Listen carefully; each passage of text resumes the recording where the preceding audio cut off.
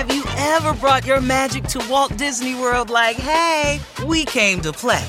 Did you tip your tiara to a Creole princess or get goofy officially? Step up like a boss and save the day?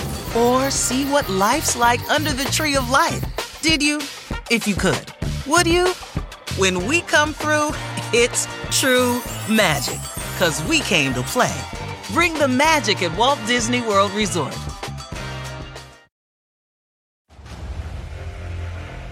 Kingdom of the Planet of the Apes has arrived in IMAX. What a wonderful day! This summer, one movie event will reign. It is our time. They stole my village.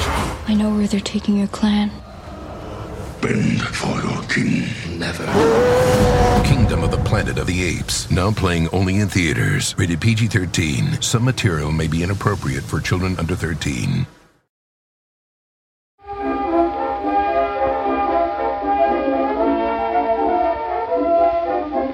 There's a time in each year that we always hold dear, good old summertime, with the birds and the breezes and sweet-scented breezes, good old summertime.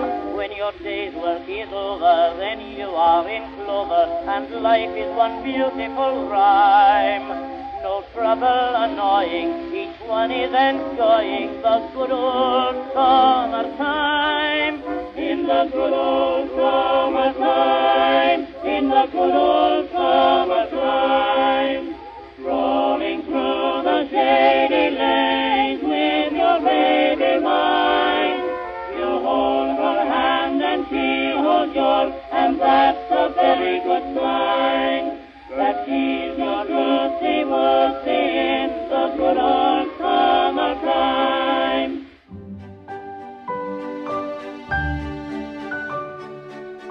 This wonderful recording of one of the Gilded Age's most familiar popular songs was made in 1906 by a group known as the Haydn Quartet, which formed in the mid-1890s, and they were made famous by that new invention, the phonograph. And that song brings all the feeling of a summer day in the Gilded Age and a sense of idyllic escape from life's realities back to us today. It's common to think of parts of the city of New York during the Gilded Age as long avenues lined with European-styled mansions, overblown palaces, all accented with the grand new temples to art and culture, such as the Metropolitan Opera, the Metropolitan Museum of Art, and the New York Public Library. Our minds take us to Fifth and Madison Avenues filled with elegantly dressed people showing off their best and latest Paris fashions. Well, the truth is, of course, it really wasn't quite like that at all. There was a tremendous dichotomy between the haves who had too much and the have-nots who faced great inequality. Instead of a sparkling city of gleaming marble, Manhattan overall from mid-century onward was a construction zone filled with deeply dug dirt pits, scaffolds, buildings in progress wherever you looked, copious dust from horses kicked up by carriages. All of that could get lodged in your hair, your clothes, and your lungs. And just for a moment, let's imagine walking down a congested Madison Avenue on a hot August day, encumbered with a corset, petticoats, and a hat, or a vest, starched collar, and jacket. Throughout most of the 19th century, New York lay below today's 42nd Street and was extremely congested. New sections of the city as it grew northward were filled with the soot from the new rail engines running up Park Avenue and factories lining the riverbanks. It was hard to get much fresh air if you couldn't escape the city and just toddle off to your Newport cottage. Perhaps the greatest resources of relief to the sweltering city-bound New Yorkers in the Gilded Age were the great parks that began to take shape in the years following the Civil War. Central Park, for sure, along with Riverside Park along the Hudson, and over in Brooklyn, Prospect Park all became part of the growing cityscape. And for those with enough money for the train ride, it was the escape to the seaside paradise of fantasy, Coney Island, that restored weary souls. Today's show takes us to those not always so lazy, but often hazy days of Gilded Age summers, and a look at how most real New Yorkers played and cooled off.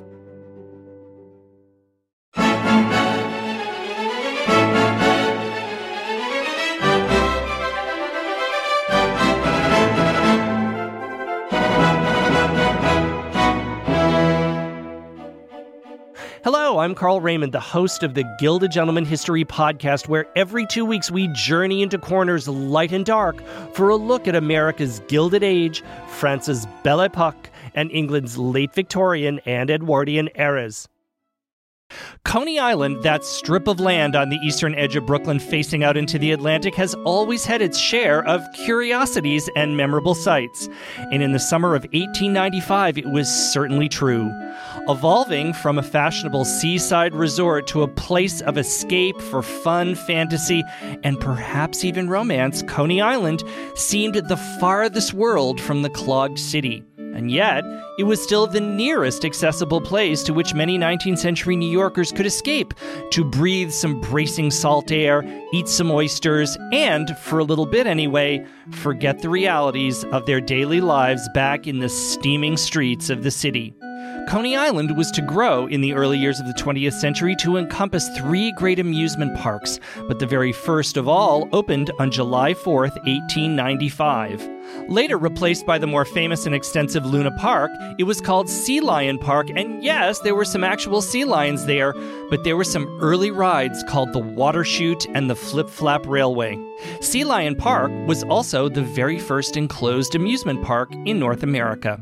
Back in the city, New Yorkers found space and air in the great Central Park, but it took some work to make it the space that could accommodate any and all that wished to find a bit of escape among its paths, grand walks, trees, and pavilions. My guest today, writer Esther Crain, shares a deep look at both Central Park and Coney Island, along with some other ways the Gilded Age played in the city in the good old summertime. Esther Crain is a native New Yorker, and she is a writer and editor. She is the author of The Gilded Age in New York, 1870 to 1910, published in 2016, and New York City in 3D in The Gilded Age, published in 2014. In 2008, she launched Ephemeral New York, a website that chronicles the city's past. Ephemeral New York has been featured in the New York Times, the New York Daily News, the New York Post, and other publications. She speaks regularly on topics related to New York City history and conducts walking tours that explore New York's hidden pockets and little-known stories. Last year, Esther and I recorded the show Invisible Magicians, Domestic Servants in Gilded Age New York, episode 10, which took a look at the lives and the reality of domestic servants in the Gilded Age, which I invite you to listen to if you haven't yet. It's been one of my most popular and downloaded shows so far. Esther, I am so honored to have you back on The Gilded Gentleman and so happy to have you here at the table with me. Welcome back. Thank you, Carl. I am thrilled to be here. I'm so glad you're here for another discussion. Right? I love it. I love it. So I'd really like to start with a look at probably the greatest public open space that New York ever created, Central Park, which was such a refuge and a respite, certainly during the heat of the summer, but really all year round in a lot of ways for Gilded Age New Yorkers, and it still certainly is today. So in your book, The Gilded Age in New York, 1870 to 1910, you open the chapter on recreation with this description of a beautiful May day at the height of the Gilded Age in 1890 in Central Park. So Esther, could you really take us there and tell us what it would have been like if we just parachuted into that very moment in Central Park right now? Yeah, let me read exactly what I wrote, and this will really paint a picture of what the park was like on that May day and other summer days, spring and summer days in Central Park. Central Park was literally alive with pleasure seekers yesterday. There were dozens of May Day parties that brought out the children, and the soft spring air, the warm sunshine, and the budding trees proved sufficiently attractive to ensure the presence of countless older people. The bridle paths were filled with men and women on horseback. The drives were crowded with gay carriages, and the promenades were so thickly peopled that pedestrianism was a wearisome labor. The only people who did not take a marked interest in the riding parade were the children. The youngsters were too busy with their own entertainment to heed anything else. Gaudy maypoles dotted the sward of Central Park in all directions, and dozens of May queens reigned coyly in white dresses, long veils, and crowns of spring flowers. Games of baseball were indulged in by the boys on the grass, and picking the yellow dandelions were the babies who had a merry time rolling around. The boats on the lakes were liberally patronized, and the menagerie was crowded, the monkey cage, as usual, holding the place of honor in the attractions of the little ones. Everywhere was abundant evidence of the popularity of opening day in the park. I love that. Now, that's from a newspaper, right? That's a New York Times, 1890. What I find so fascinating is it's almost a review of the park, the way you do the review of a book or a theater, right? I mean, the newspapers were fascinated by writing about the park, right? I should also explain that when they say opening day, it certainly wasn't the park opening. The park was open year-round. It was opening day for the carriage parade, which wealthy people and those aspiring to wealth participated in. It started at Columbus Circle and went all the way through the park. But the newspaper article isn't really focused on that. It's really focused on the average child and the older people, as they called them, which I guess is everyone else.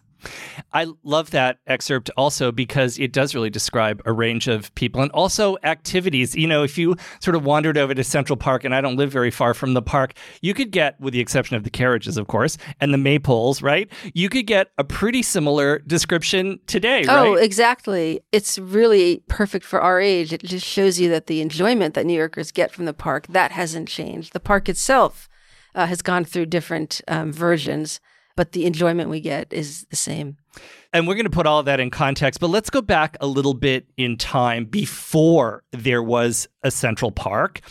What choices would really regular, everyday New Yorkers actually have to get away from all this congestion in the city, the heat, the dirt, and really try to get cooler and get some fresh air? What could you do? Well, you know, there really wasn't much. The idea of a park and sort of the neighborhood parks that are all throughout the city today, those didn't really exist. There were squares. Washington Square was a military parade ground at that time. I suppose you could go in there and, you know, there would be trees and it would be, you know, a little less urban for those 4 or 7 acres. There was the Battery, which was sort of the traditional place where people would walk and take in the cool breezes coming off New York Harbor. By the middle of the 19th century, though, the Battery was a little bit sketchy. It wasn't quite as grand as it was even a generation earlier. There were cemeteries. It sounds kind of strange to us, but Greenwood Cemetery in Brooklyn was a popular picnic ground. The paths were beautiful and landscaped, and families would go and they would enjoy the sort of bucolic nature of the cemetery. And time stands still in a cemetery, so it was a very peaceful place. One of the things that I think is interesting when you go back to those early years of the 19th century, and the rest of Manhattan that was not developed was a kind of difficult area geographically, right? It was still forested, it was swampy, it was rocky. Yeah. You just couldn't go north and expect a beautiful field, right? I mean, that had to be developed. I think Fifth Avenue was just ended in mud after 23rd Street or 42nd Street, even still into the 1860s. It just wasn't, there wasn't even really roads that could take you to places. If you were very lucky enough to have a carriage and somebody to drive the carriage, you could go up the Bloomingdale Road and go up to where Grant's tomb is today, take in the beautiful views of the park and the Palisades across the river and come back. But most people didn't have that. You know, they didn't have the money for that. They also didn't have the leisure time. We really forget that people in the Gilded Age, especially in the earlier decades of the Gilded Age, they still worked every day of the week except for Sunday. And getting places was very difficult. It wasn't until the elevated trains came in when people could actually get to Central Park and enjoy it from the lower parts of the city. So it seems pretty clear that the city government realized fairly early on that they had to do something to create some green space that the population, the rapidly growing population of New York, could take advantage of. And so how just did Central Park start? How did the notion of this big, enormous park start? What was the original idea for it? Well, William Cullen Bryant, who was the poet and also the publisher of the New York Evening Post in the 1840s, was sort of considered the first person who proposed the idea. He ran an article in his newspaper calling for the city to create this great green space. Part of it was because the city was becoming industrialized. There was a lot of congestion downtown. People needed that sense of a place to rest and relax. But there's also this idea that we were losing our morals because we were not close to nature. And they actually blamed crime and juvenile delinquency on the fact that New York City really had no natural reserves for people to enjoy. The city was just too crowded, too urbanized. And there was this idea that if we created a beautiful park and we made it sort of a replica of nature, that we would end all of that, the crime, the morally unsavory side of New York City, which was becoming a big concern at the era. Boy, if it were only that easy, right? Right, It's exactly. a great idea. So just to give listeners a sort of time frame here, when did construction of Central Park really start, and when did it finish? Because it took a while, right? Right. They first proposed an area that's known as Jones Woods on the east side. There were some wealthy landowners there who pretty much quickly nixed that idea. And then they settled on Central Park. Central Park, because of the rock outcroppings, and there was parts that were very marshy, was never good for farmland. There were people who lived there, but by 1857, the city had evicted them all, and park construction began. Now, it seems that despite this idea that Central Park was going to be a place for all New Yorkers, it really wasn't in its early years after it opened. Is that correct? And can you illuminate that a little bit? Why not? Well, there's a lot of reasons, but one of the reasons is because the idea of the park also came from very elite New Yorkers who they felt that Manhattan was becoming more populated with sort of unsavory characters. So they called for a place in New York City that would be enclosed and policed, where they could go riding and walking and feel a sense of safety and be among their class.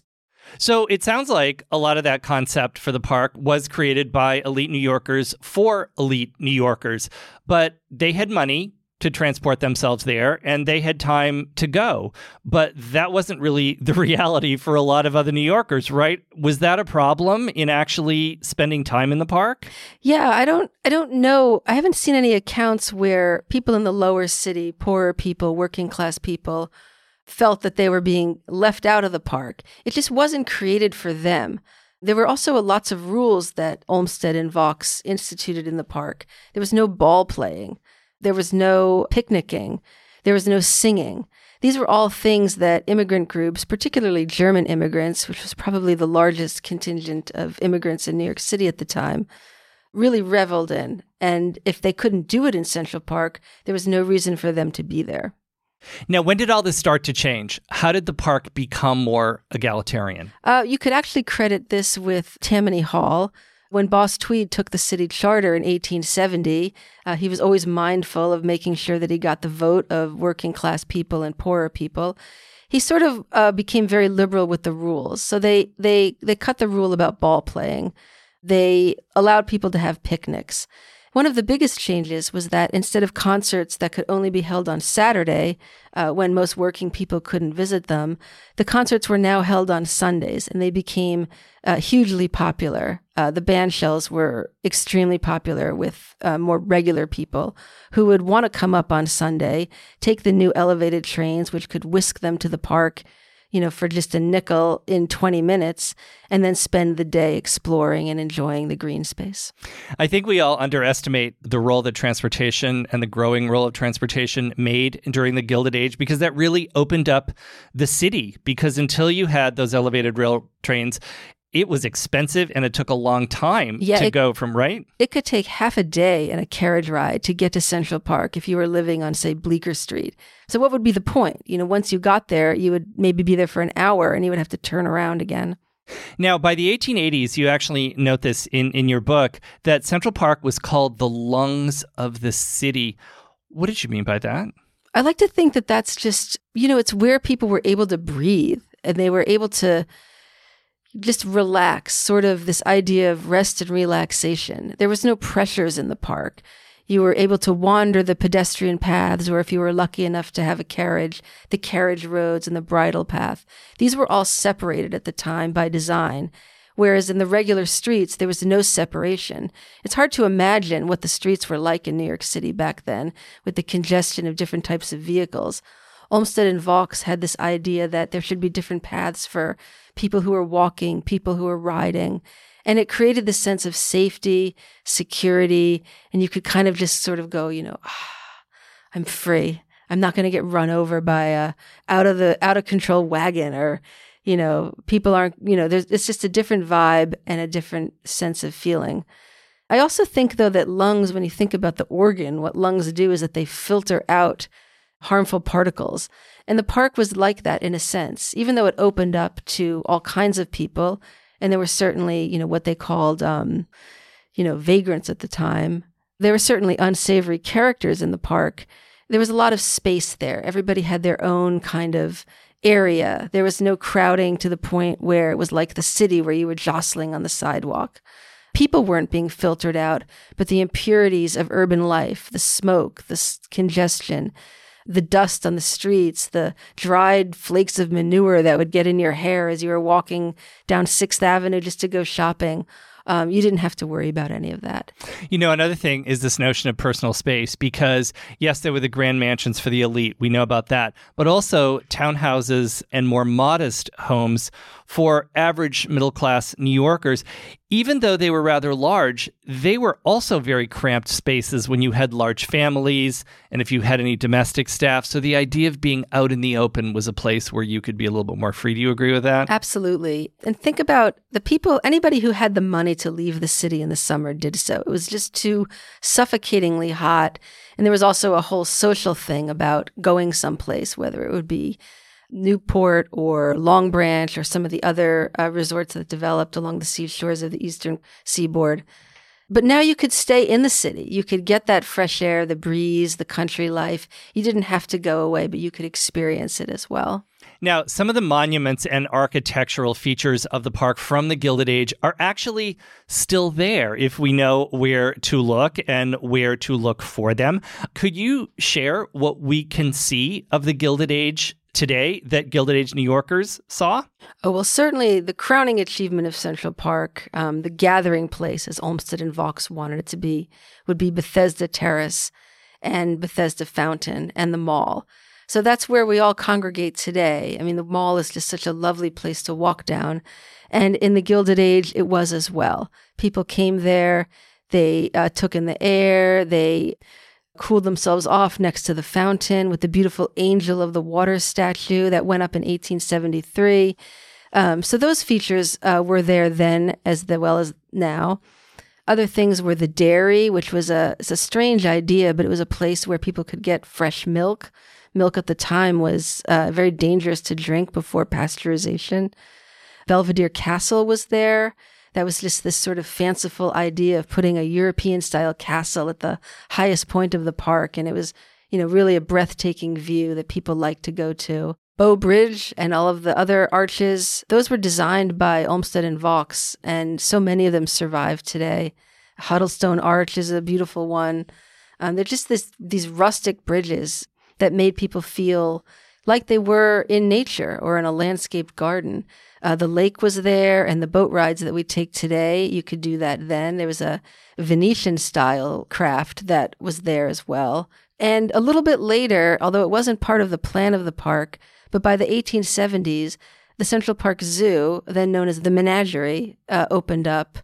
And that was an extremely big attraction as well, with lions, tigers. They had 2 elephants, one who was a little crusty and wasn't very nice to the keepers. But all of the children and adults as well really enjoyed visiting the menagerie. It's wonderful because so much of what you described is still there that we can still see today. And with that, Esther and I are going to take a very brief break, and we'll be back to continue the story. Kingdom of the Planet of the Apes has arrived in IMAX. What a This summer, one movie event will reign. It is our time. They stole my village. I know where they're taking your clan. Bend for your king. Never. Kingdom of the Planet of the Apes. Now playing only in theaters. Rated PG-13. Some material may be inappropriate for children under 13. Want to connect with a family member who doesn't speak your language? Then check out the language learning program Rosetta Stone on desktop or as an app. Rosetta Stone is designed to immerse you in the language you're learning through an intuitive process. Plus, the True Accent feature even gives you feedback on your pronunciation. And with a lifetime membership, you have access to all 25 offered languages. Get started today. Visit rosettastone.com/pod50 to get 50% off your lifetime membership now. That's rosettastone.com/pod50 for 50% off.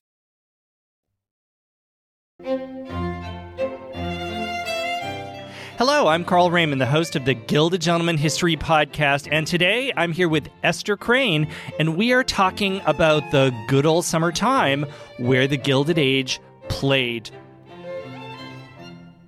Now, I want to scope out a little bit here and talk about a passion of Gilded Age New Yorkers, which is still a passion of New Yorkers today, and that's sports. So many New Yorkers are obsessed with sports. That is nothing new. It was certainly true during the Gilded Age, but I think it's fascinating to look at a couple of them that people used as pastimes during the summer, including America's national pastime, baseball. And it seems that that actually began in a field near Madison Park down around 23rd Street today. Can you share that story? I was fascinated reading about how baseball began in New York. Yeah, it was just a game known as baseball. Guys after work would come to a sandlot that was on the northwestern end of Madison Square Park, we call it today. This was a sort of a desolate area. It was where a lot of the streetcar companies would park their cars and their horses. It was kind of the outer edge of the city in the 1840s. And they would throw a ball around. They developed these loose set of rules, and they would play there, and it became very popular. So one of these guys, a clerk named Alexander Cartwright, was so taken with the game that he became the person who wrote the rules down. This was the first time the rules were written. And he got an actual team together, the New York Knickerbockers. They played their first game in Hoboken. I believe they lost, unfortunately. But the popularity of the game really took New York. And there's some accounts that during the Civil War, Union soldiers from different parts of the country taught it to each other, and that's how the game spread. But it all began in Madison Square Park. I love that. I think we should just go down there and throw a baseball around sort of in honor of the origin of baseball. Yeah, and it really, sport teams like the baseball teams that popped up, the professional leagues, they really helped make New York City sort of a more centralized place. In the Gilded Age, things coalesced and people took pride in their city. And that would be the city of New York and also at the time the city of Brooklyn, which had the Trolley Dodgers.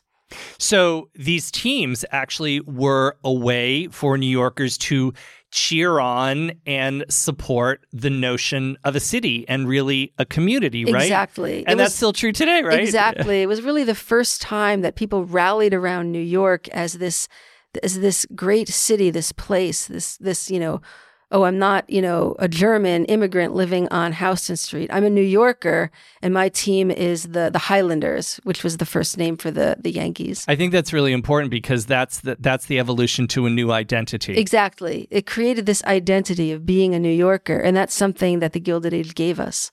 I think that's really important. Now, one of the great pastimes of the Gilded Age, thanks to the development of Central Park and other parks like Riverside, was bicycling. It seems like this was an enormous craze of the Gilded Age. Do you think it's really fair to call it a craze? Oh, and absolutely. How did it start? Well, bicycles were around for a while, but they were very hard to maneuver. They were heavy. It was something that, some men rode, but it really wasn't a pastime that people enjoyed, partly because people didn't have the money to buy a bicycle and they didn't have the leisure time to just ride around the city. That all changed in the 1880s with something that was invented called the safety bike. This was a lighter bike. It was easier to maneuver. It had brakes and it was affordable.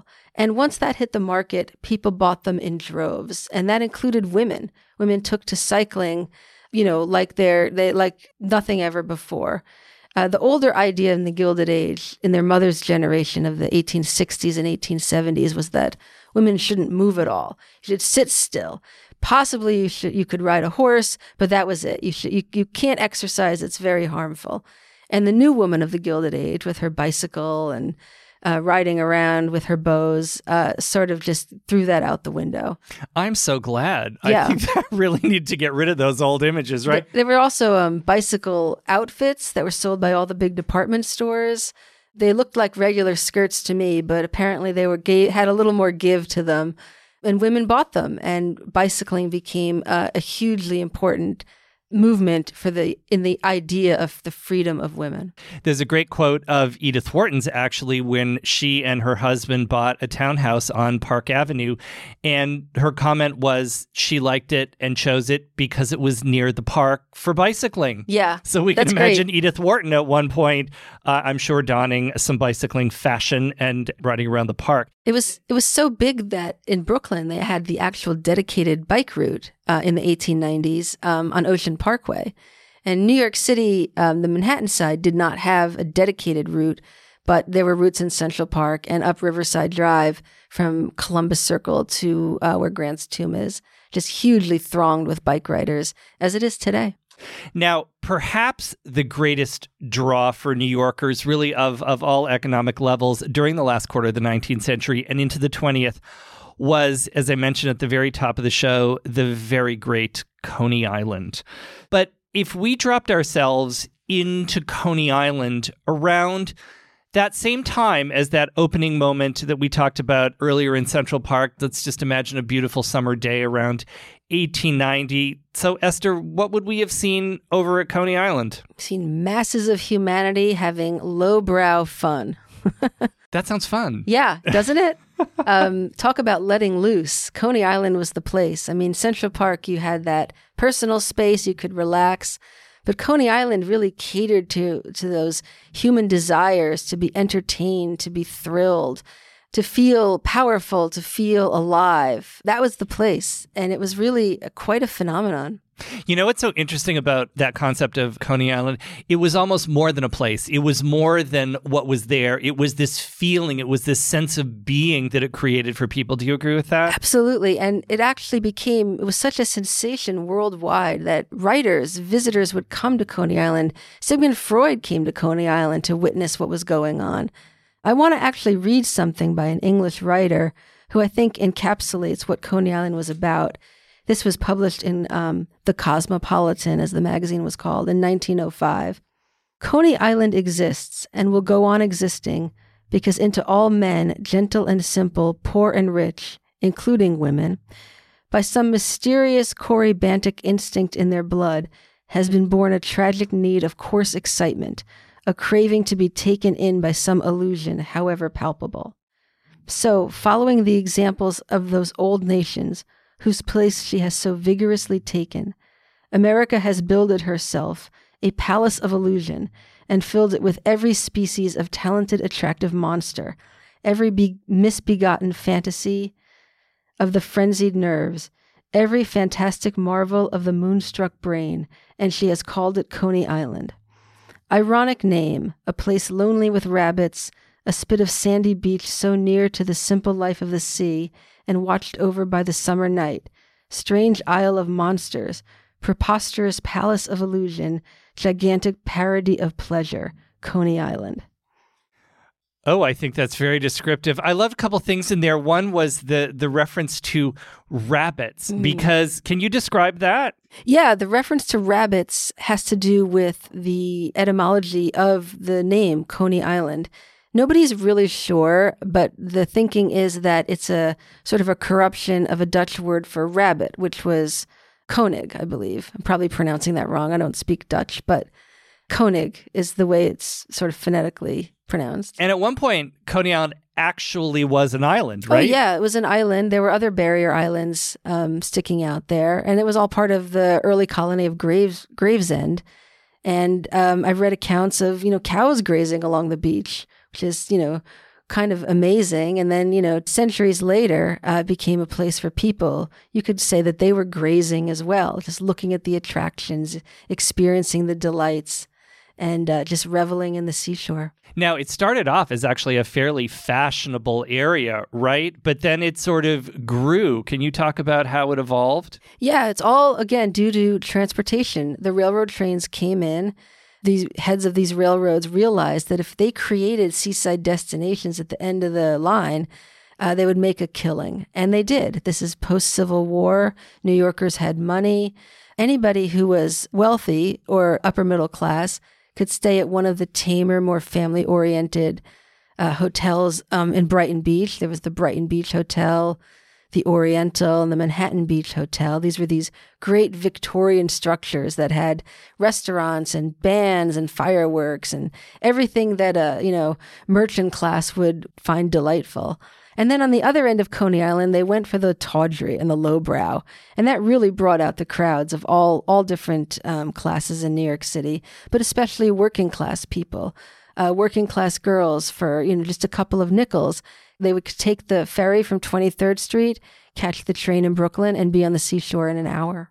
Now, talking about the sense of fantasy that has always been part of Coney Island, I suppose, I want to ask you about another hotel that was in the Coney Island section. That was the Elephant Hotel. Can you describe that for listeners? Because I think they're going to be astonished. This was like a 9-story hotel shaped like an elephant. And that when the hotel went up in the 1880s, that really solidified that Coney Island was going to be a place of fantasy and fun and revelry, and just, it wasn't going to conform to the ideals of the era.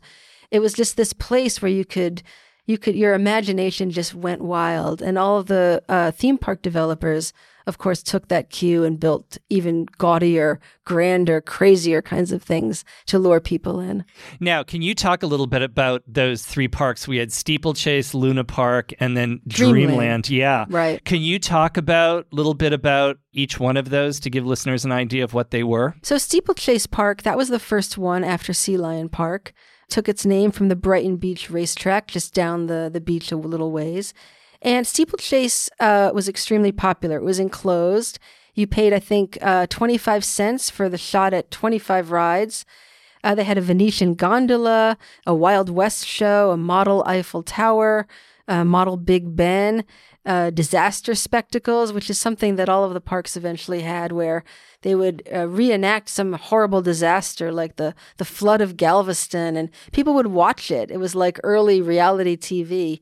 They would reenact the burning of a tenement and hire actors to play the firefighters and the poor people stuck on the fire escapes, which was a really crazy idea, but very popular.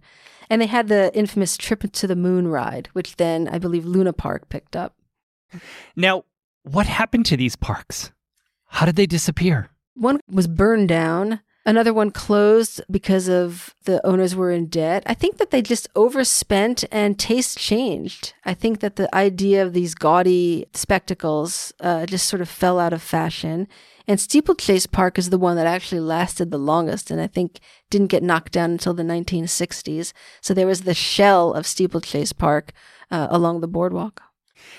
Do you have any firsthand accounts of Coney Island? I love you have brought some of those with you before, and I would love if you have any today to share with that. I mentioned that working people really loved Coney Island, and that would be especially true for working girls. It was perfectly fine for a couple of female friends to go out there unescorted by beaux, which was a big thing in the Gilded Age, a big step toward freedom and equality. And I have an account of a German nurse girl, as she called herself. She was a servant in a rich family's house on Riverside Drive. She was the nursemaid who took care of the young children. But in her spare time, she loved going to Coney Island. And this is what she had to say about it. I have a great many friends in New York, and I enjoy my outings with them. We go to North Beach or Glen Island or Rockaway or Coney Island. If we go on a boat, we dance all the way there and all the way back, and we dance nearly all the time we are there. I like Coney Island best of all. It is a wonderful and beautiful place.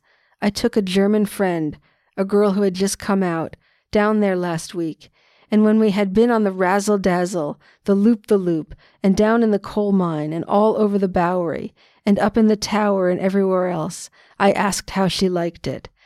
She said, "Ach, it is just like what I see when I dream of heaven." That's a lovely account, Isn't right? it? I know. Can you imagine? Now, Coney Island also, and you alluded to this a little bit earlier, Coney Island also kind of got a reputation, and it was sometimes called the Sodom of the Sea. Yeah. But some thought that it was kind of a romantic place too, right? There was always the possibility of meeting the perfect beau or seeing a beautiful girl on the Ferris wheel or whatever. Do you think that characterization that I just gave is a little harsh? I do. Do you think there was some romance that could have happened there and probably did? I think it was an extremely romantic place. I mean, what is romance but just the thrill of being alive and just beauty and possibilities and fantasy and imagination? There's also a lot of accounts of people sneaking little romantic moments when they were on these rides. Let's say you're going through the razzle-dazzle. You could grab onto your romantic interest and have that little moment, steal that moment of freedom. You're on the loop-de-loop and you're afraid. You could hold each other. Nobody was going to criticize you. It's just something that we take for granted, that we can touch each other, our romantic partners in the world today, and nobody bats an eye. But back then, that was pretty racy stuff. I agree, and that came up in a recent show that I just did, is just how divided the sexes were at the time. Oh, yeah. And to be able to do that and to even grab a wrist or something was very exciting. And to think about the kind of clothing you were wearing when you were at the seashore. I mean, the idea of bathing suits, which we would laugh at today, these 1890 kind of bathing outfits that the department stores sold, they look very fuddy-duddy to us. But at the time, they were showing ankles, they were showing wrists. It was very risque. Why, it was almost being naked. It almost was. And it was because Coney Island was just this aberration in the middle of the sort of these Victorian moors that people had. You were allowed to wear them, and it was okay. Now, really interestingly, we were chatting the other day, and you shared with me that there were actually some other amusement parks in the city that are just nearly forgotten today. Can you share a little bit about a couple of those that you would like to share with listeners that you thought are interesting? Absolutely. I think that sometimes the developers might have thought that they were building the new Coney Island, but they really just became sort of local little Coney Islands that people who couldn't get out to Coney Island could enjoy and take advantage of. One of the biggest ones was the Fort George Amusement Park. That would be at the very tip of Upper Manhattan, and it was at the end of the 3rd Avenue elevated train or railroad line, and the developers built it the same way that the developers of Coney Island built their parks at the end of the railroad. And it became a destination for people. They had 3 roller coasters, a little mini racetrack, beer gardens, which was hugely popular, a place to refresh yourself on a cool day in New York City in the Gilded Age. They were for working class families. There were lights, shows, vaudeville, piers that you could walk out on and catch the breeze. There was another one in North Beach, which was built by the Steinway family. They had their factory out in Astoria, Queens, and they built an amusement park for what they called the healthful enjoyment of their working class families that worked there. There was another one that I personally wish I could have visited called Golden City, and that was in Canarsie, which is about as far away as it was to get to Coney Island. And they had a ride that I just find fascinating. It was called the Human Laundry. And it was essentially, you went inside this bucket-shaped contraption. You spun around like a laundry machine. You got really wet. You were thrust out into the open air, into the sea breeze off of Jamaica Bay to dry off. And then you were hurled down a chute, just like a piece of laundry. Isn't that great? I think they should bring that back. I think that is a business opportunity for some amusement park developer, right? I mean, I would love it. That would be my ideal job, would be like the dreamer upper of amusement rides in the Gilded Age. Because that one, what was that be like? Can you imagine? Just spit out at the end like a sock. Now, Esther, of all the places that we've talked about today, we've talked about Central Park and Coney Island. Are there any of those places that you wander around today where you can really get a sense of what you feel the Gilded Age on a summer day might have been like? I think that all of them give you a taste of the Gilded Age. Central Park would be a very, just sort of a typical Gilded Age place, and there would be lovely people and carriages and maybe a few shifty types to, around, but it was generally very safe and very clean and very lovely. I would love to take a time machine and go back and witness it. Coney Island would be your sort of exception to the Gilded Age rule in a way, because it was so free and risque and imaginative and down and dirty, which would appeal to people's, instincts very well. But personally, what I would love to go back to would be the High Bridge, which was it's the oldest bridge in New York City. It was built to bring upstate Croton water down to the lower city. It was completed in 1848, and in the 1860s, they built a walkway on it, and it became a very popular place in Upper Manhattan for people that lived in the area to stroll and promenade. You had these beautiful breezes that were coming, off the Harlem River, and it was high up, the High Bridge, of course. So you had these cliffs that you were looking at, not real cliffs, but Manhattan-type cliffs, looking over into Harlem and across into the Bronx. And I would love to be on that bridge and just take in the city as a whole from the highest point that you could at the time. I think people forget that also Manhattan slopes down, right? Yes. From the tip of the island up in the Bronx all the way down. It's actually sort of a slope. So you really would have gotten a fantastic view up there. Is there any of that left? Can we get any sense of that for your perfect summer day? You can. You can walk out there. It's a pedestrian-only bridge, although I think bikes are allowed, but there's no cars. It's very safe. And you really get the scope of New York, and you feel those breezes, and you can just imagine somebody weighed down with the heavy clothing of the era and her umbrella over her head because you didn't want to get any sun, of course. That would be not a good look in the Gilded Age. You wanted to stay as, your skin as fair as possible. And I think that you would really get a sense of what it was like back then, and you can go out on it today and imagine the people in the boats, the steamers that would go up and take people on excursions for the day that are really no longer there, and just we kind of take you back. Oh, Esther, it has been such a pleasure to have you back on the show today. Will you come back again, please? Absolutely. Thank you, Carl. I love, we could talk about this stuff all day. I know, and there is no shortage of things that we can find to talk about, but I was so excited to do a show with you about how the rest of the Gilded Age played and what they did and where they found a little bit of excitement and refuge. And I think we've covered that today. Thank you so much for being here. You are welcome. Thank you for having me. Absolutely. And to my listeners, please follow Esther's extraordinary website, Ephemeral New York, at ephemeralnewyork.com, and watch for announcements of her tours and her talks. And don't miss Esther and my earlier episode 10, Invisible Magicians, Domestic Servants in Gilded Age New York. And thank you for joining me for another episode of The Gilded Gentleman. The Gilded Gentleman is produced by Bowery Boys Media, and this episode was edited and produced by Kieran Gannon. I invite my listeners to become a patron of the show on patreon.com/The Gilded Gentleman. Your support directly helps with all the costs of creating the show, from research to studio rentals. I couldn't do it without you. An enormous thank you to my patrons. And I'll see you soon. What's life without a little glint of gold?